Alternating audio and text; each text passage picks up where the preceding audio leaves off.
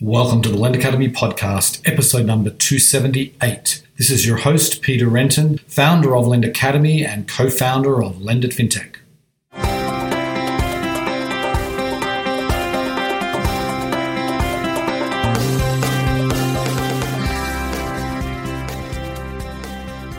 Today's episode is sponsored by Lend It Fintech Digital, the new online community for financial services innovators. Today's challenges are extraordinary, with the upheaval affecting all areas of finance. More than ever before, we need to come together as an industry to learn from each other and make sense of this new world. Join Lend It Fintech Digital to connect and learn all year long from your peers and from the fintech experts. Sign up today at digital.lendit.com. Today on the show, I'm delighted to welcome James Paris. He is the CEO of Avant. Now, Avant has been around for a long time. We've had Al Goldstein, the previous CEO and one of the co-founders, on the show a couple of times. But James has been in the job for about a year now, so I wanted to bring him on just to get an update on the business, what they're doing. They've expanded into some new areas. Such as credit cards. We go into that in some depth. We talk about the impact of the pandemic. We talk about the capital market side of the business. Also, the Colorado decision earlier this year that affirmed the bank partnership model that was really important.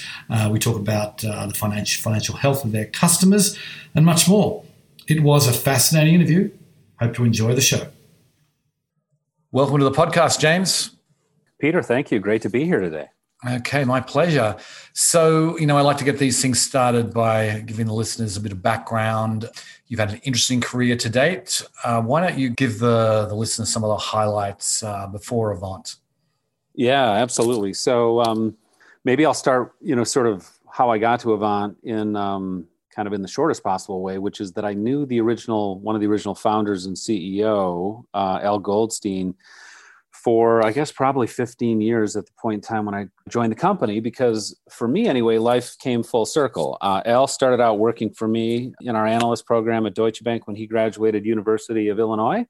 And I had the pleasure of going back to work for him in the summer of 2015 at Avant. So I had been an attorney. I had been doing investment banking and specifically a lot of work around capital markets and funding transactions. So when I originally came to Avant, it was to help the business set up around capital and funding, including the equity raise that we did in the fall of 2015, and then putting together the programs that the company uses with credit facilities and securitizations and loan sales. And then sort of went in a handful of other directions after that around kind of broader strategic things we were working on.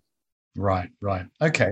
Okay, so then you've been in Avant, you've sort of been in several different roles there over the years, and you're also at the sister company Amount.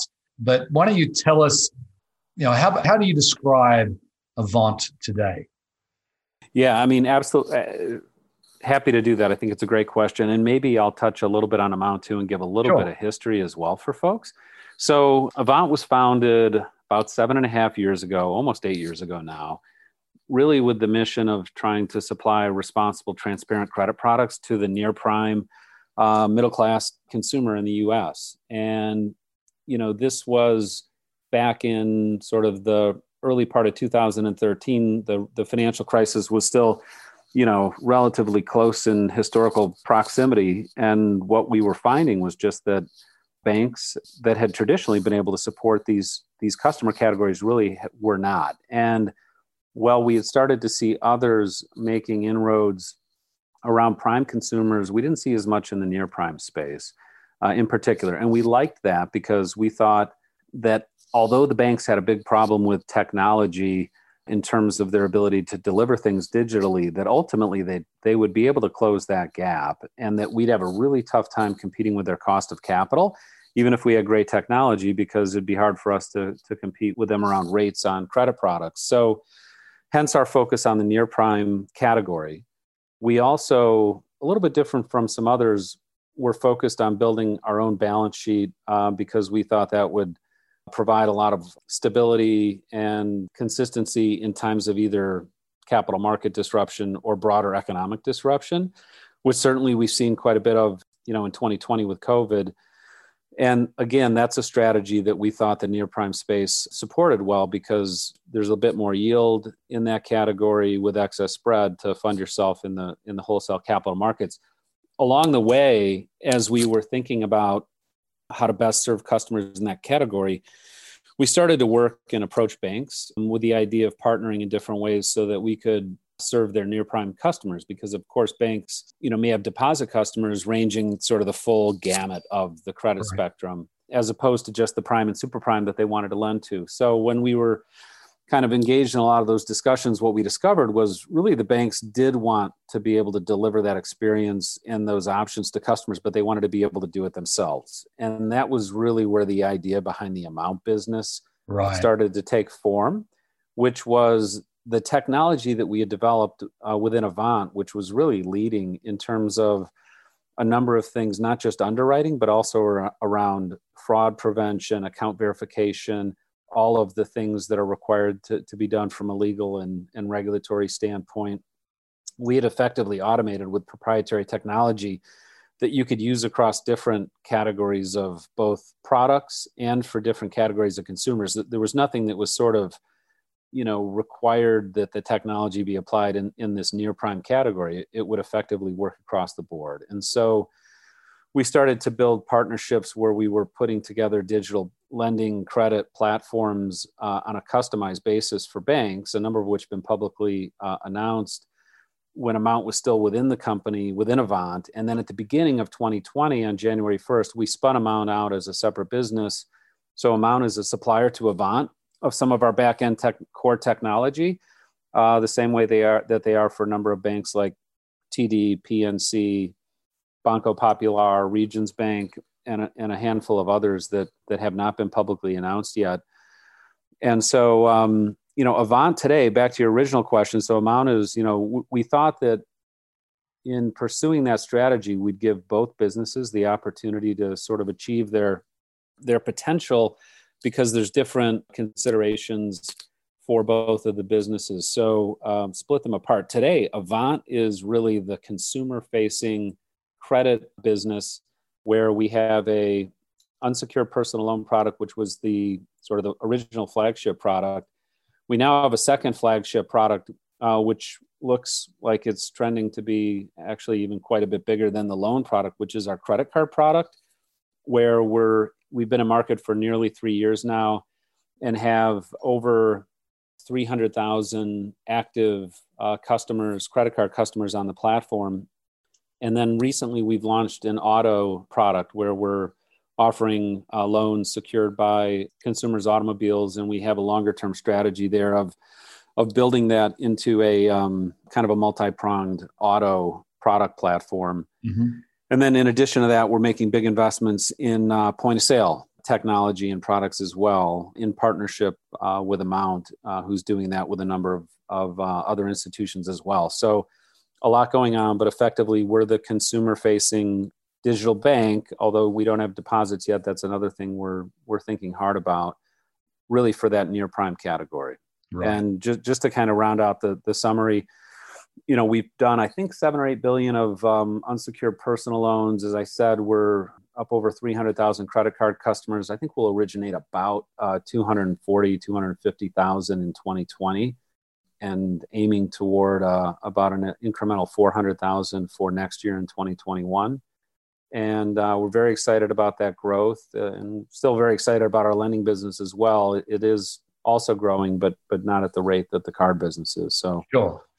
So is the customer profile pretty similar for the cards and the loans? Well, it's a little bit different, and that's intentional. So for the loan product, the weighted average FICO, which is, although we don't use it in underwriting, it's a good reference point that everybody's familiar with, is about 650, and the weighted average for the card product is about 625. So It's slightly down market from the loan product, and that was intentional because we saw an opportunity in the market where between kind of existing providers that sort of dabble in the near prime space as well as prime kind of pulling back, and then another group that's quite a bit further down the spectrum into the subprime category. We saw a lot of white space between those two products. And so have positioned our product in that white space, seeing a lot of growth and adoption, and really excited about the direction that that's going. And in fact, this spring, kind of late Q1, early Q2, we feel like we got enough data and information that we'll be able to start cross-selling the products effectively in both directions, where a credit card customer that's maybe more of an emerging, upwardly trending credit profile, where we've got great data on their history with us with the credit card, would be eligible for the loan products, and vice versa. And so we're quite excited about the opportunity for cross-selling the products and giving customers more of what they need. Right. Okay. So maybe we can just talk about 2020 for a while, and just give us some perspective about what the arc of your experience has been. Obviously, from pre-COVID through COVID to today. Just give us a bit of a rundown, both on the cards and the loan products. How has demand been? How has performance been? That sort of thing. Yeah, sure. I'll just take them in turn. I'll start with loan and then talk about credit cards. So, and then maybe a little bit on the overall business as well, because I think, like so many others, we've been affected in a lot of different ways beyond just sort of products and performance. But on the loan side, demand was hit really hard out of the gates when COVID sort of first started to reveal how significant it was going to be back in early to mid-March, where effectively, as everyone knows, the country pretty rapidly started shutting down, and consumers were really hunkered down. So for several months, we saw savings rates much higher than what we would typically see, in spending way down. And that also translated, because I think, if in effect at the consumer level, people's individual balance sheets, if you will, kind of got stronger because of that savings and spending dynamic. The demand for loans fell pretty significantly. Our use case for why consumers borrow from us tends to range into a lot of different categories. It's not necessarily as simple as straight debt consolidation for customers in the near prime category. So some of it's access to credit, some of it's unexpected expenses that might be material.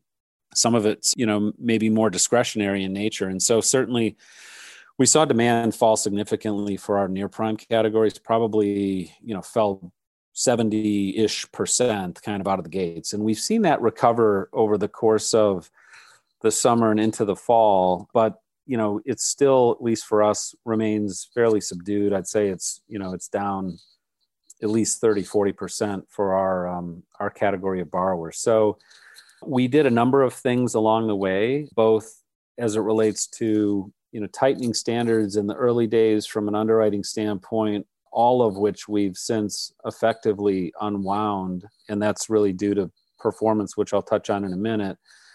The other thing that we did very aggressively, very quickly, was around making a variety of effectively treatments available to borrowers who were dealing with a hardship, including a newer option, which wound up becoming the primary option, where we were able to customize a plan for a borrower based on sort of the specific hit to income level that they saw themselves affected with. And so, a number of things on the operational front that we did in order to sort of make borrowers, very aware that they had options out there if they were dealing with any issues. And I think, similar to many others in the lending space, what we've seen since then has been extremely good delinquency performance and extremely good performance of borrowers that did take some form of treatment or plan, whether that was a forbearance plan or whether that ultimately was a more significant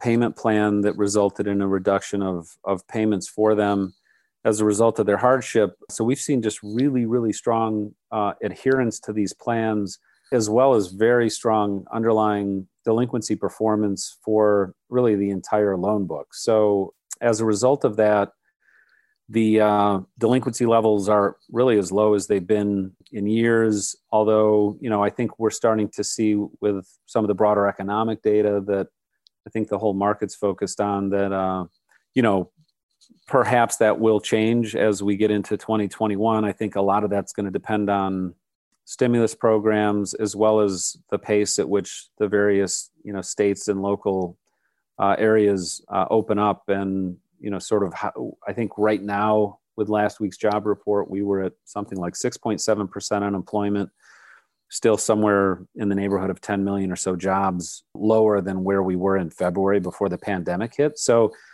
I think there's some big questions about sort of how that last, few hundred basis points of full employment, how long it takes to get there and how that plays out. But we saw really strong performance on the loan front. On the credit card front, it's a little bit of a different story from the standpoint that, while we did see a little bit of a dip in demand for the first few weeks after COVID hit, it resumed pretty quickly. And so we did see our level of issuance drop for a couple of months, but based on what we were seeing in terms of performance and all the indicators that we look at, we felt pretty good about the credit profiles. And so we leaned in a little bit more on the credit card side and had several months of record issuance, and were able to nearly make up what our original goal for the year had been, which was 250,000 cards. I think we'll wind up being just a little bit short of that, but a lot of that's sort of back end weighted after we sort of stepped on the gas on the credit card side. So, and similarly, performance has really, really been strong. Delinquencies are very, very low. I'd say card utilization is also a little bit lower, which means that, average balances relative to the size of lines has come down from what we would typically see. But that's also just very consistent with kind of a healthy individual balance sheet at the consumer level, meaning that they paid down debt levels overall, including with the card product. So we see a really, really healthy consumer in general, and, hope that can continue. But again, a lot of the broader national policies and state level policies are going to have a huge impact on how things play out in the broader economy. And that'll affect our business, as well, obviously. Yeah. Understood. So maybe we can talk about the capital markets side of the business, which I know you're very familiar with, having had that role previously. Who are you mainly using to fund the loans and the credit lines? I know that I saw recently you had you extended your warehouse lines with JP Morgan and Waterfall. But tell us a little bit about how that side of the business is going right now. Yeah, sure. We have a few different credit facilities with different providers. Without necessarily naming them, I would say we've got, a mix of big banks in bankruptcy remote facilities. We've also got one with a large insurance company. All of our primary facilities, we extended effectively during the pandemic, extended out the maturities. In one of the cases, we significantly increased the size of the facility because it's primarily financing the credit card business, which, as I had mentioned, has been expanding very rapidly. So we've been very pleased with, with our lenders and with the processes around extension and expansion there. And we've been watching the capital markets very closely. I think clearly there was a lot of disruption back in the spring. And then, as additional data became available across, I think, many, lenders in different categories, and, the data sort of spoke for itself. I think the strength that we're seeing in the consumer is something that's being broadly seen. We've seen a pretty significant recovery in the capital markets. So, deals are getting done in our space. We have not done one recently in terms of a capital markets deal. We did one back in late February, early March, sort of right as things were getting pretty wacky. And because of our substantial balance sheet capital, ourselves, cash, and the facilities we have, we've got quite a bit of flexibility about when we come to market. So we're sort of evaluating timing. I doubt we'll do something before the end of the year, but look to do something early in 2021. But the markets feel fine. If we, if we wanted to do something, we'd feel like the terms would be fine right now. It's just not the right time for us. Right. What about on the credit card side? Are you going to go out and do a securitization there? Yeah, I think we will. We haven't exactly nailed down the timing of when that will take place, but we've been contemplating that, for many years. And so the financing structure that we have in place essentially contemplates that a typical kind of master trust structure that you often see in credit card securitizations in terms of being set up in a way to facilitate moving in that direction. So that's something that I think we want to get a little bit more scale in the business, but it's something that I would expect we'll probably do our maiden offering in 2021. Right. Okay. I want to switch gears a little bit and talk about the decision that happened in Colorado earlier this year. That was you guys were part of that. Basically the state of Colorado, affirmed the bank partnership model. The OCC has since issued their final rule on True Lender. So maybe we could just start off with asking, how has this impacted your business since then? Sure. Well, I think it's a pretty big decision and fairly far-reaching from the standpoint that the Colorado case or cases, which involved both ourselves and Marlette in sort of independent cases, but that effectively we were being worked through the system jointly, which meant that we were coordinating to the extent that we could on some of the defense issues, because it was the first time that a state had really alleged this true lender issue in any cases that involve lenders that exclusively lent below 36%.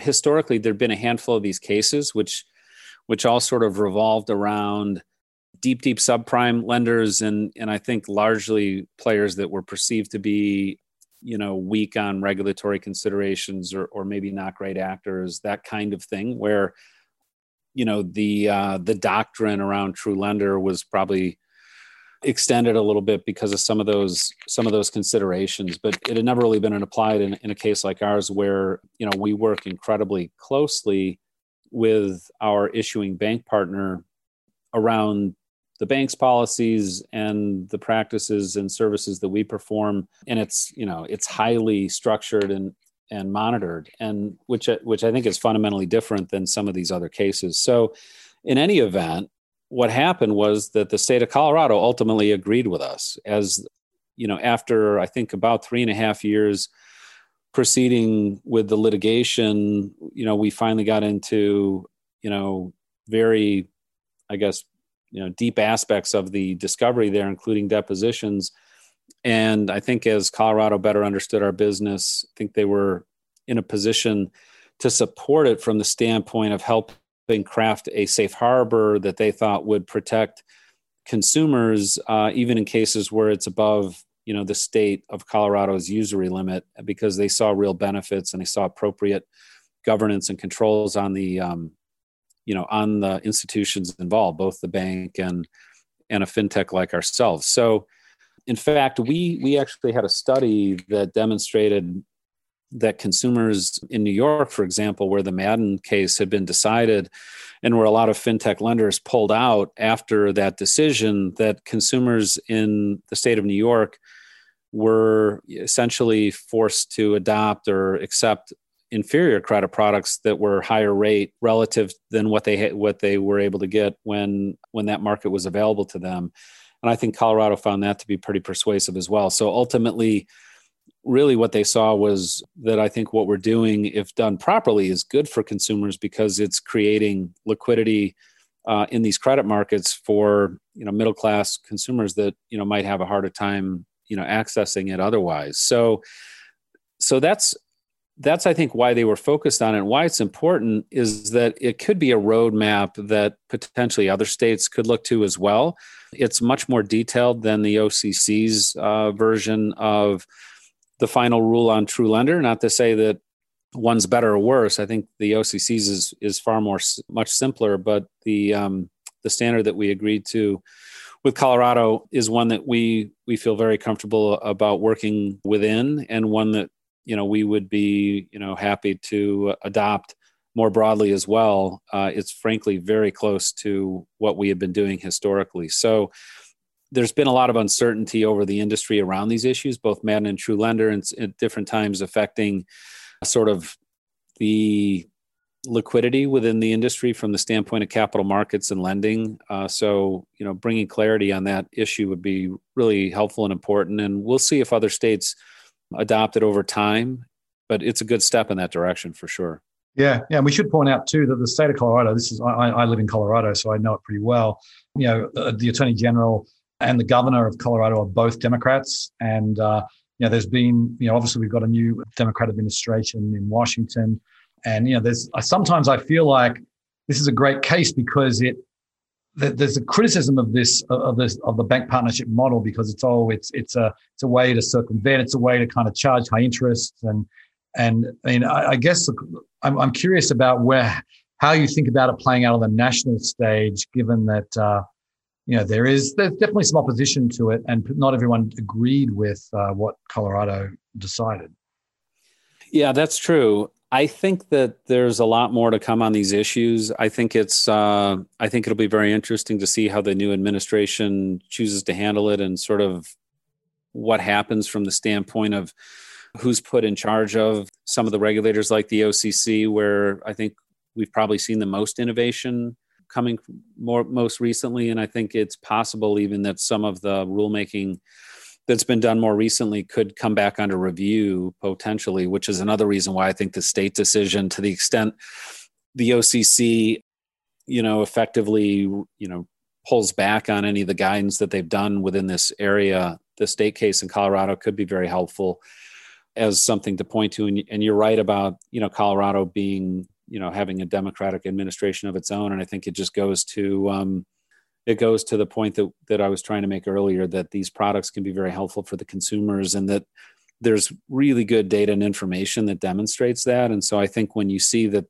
that's the overall effect and the intention of the parties around this, and that you've just got to make sure that there's appropriate governance and controls and that it's being done in an appropriate way from a regulatory standpoint, that there is a way to have everybody win here is a good thing. And I think that's what got recognized in Colorado. So we're hopeful that could be a roadmap. Right. Okay. Just want to pick up on one thing you said there. It's about, there's a lot of the knock on this whole model is the consumers are harmed, and that this is not good for the consumer. And you just said that you've got data that demonstrates that that's not the case. What kind of data do you have, and are you sort of benchmarking the typical consumer as far as credit score or credit health, or what do you have? Well, specifically what I was referring to is a study that was conducted by an economist named Michael Turner, who's based at Columbia University. And what he studied was this impact from Madden that happened in New York State versus what was happening in Colorado during the same time frame, and just the relative differences in access to credit sort of in those different states based on the prevailing sort of legal regime at the time, where in New York, these types of fintech partnerships were no longer occurring, but they had before. So you had a pretty distinct data set where you could look at what was happening when that product was available, what was happening after it had been taken away. And what was very clear was that essentially people with, within narrow credit score bands, you'd see the cost of credit increase pretty materially for that credit band after that service with fintech bank partnerships went away. And so I think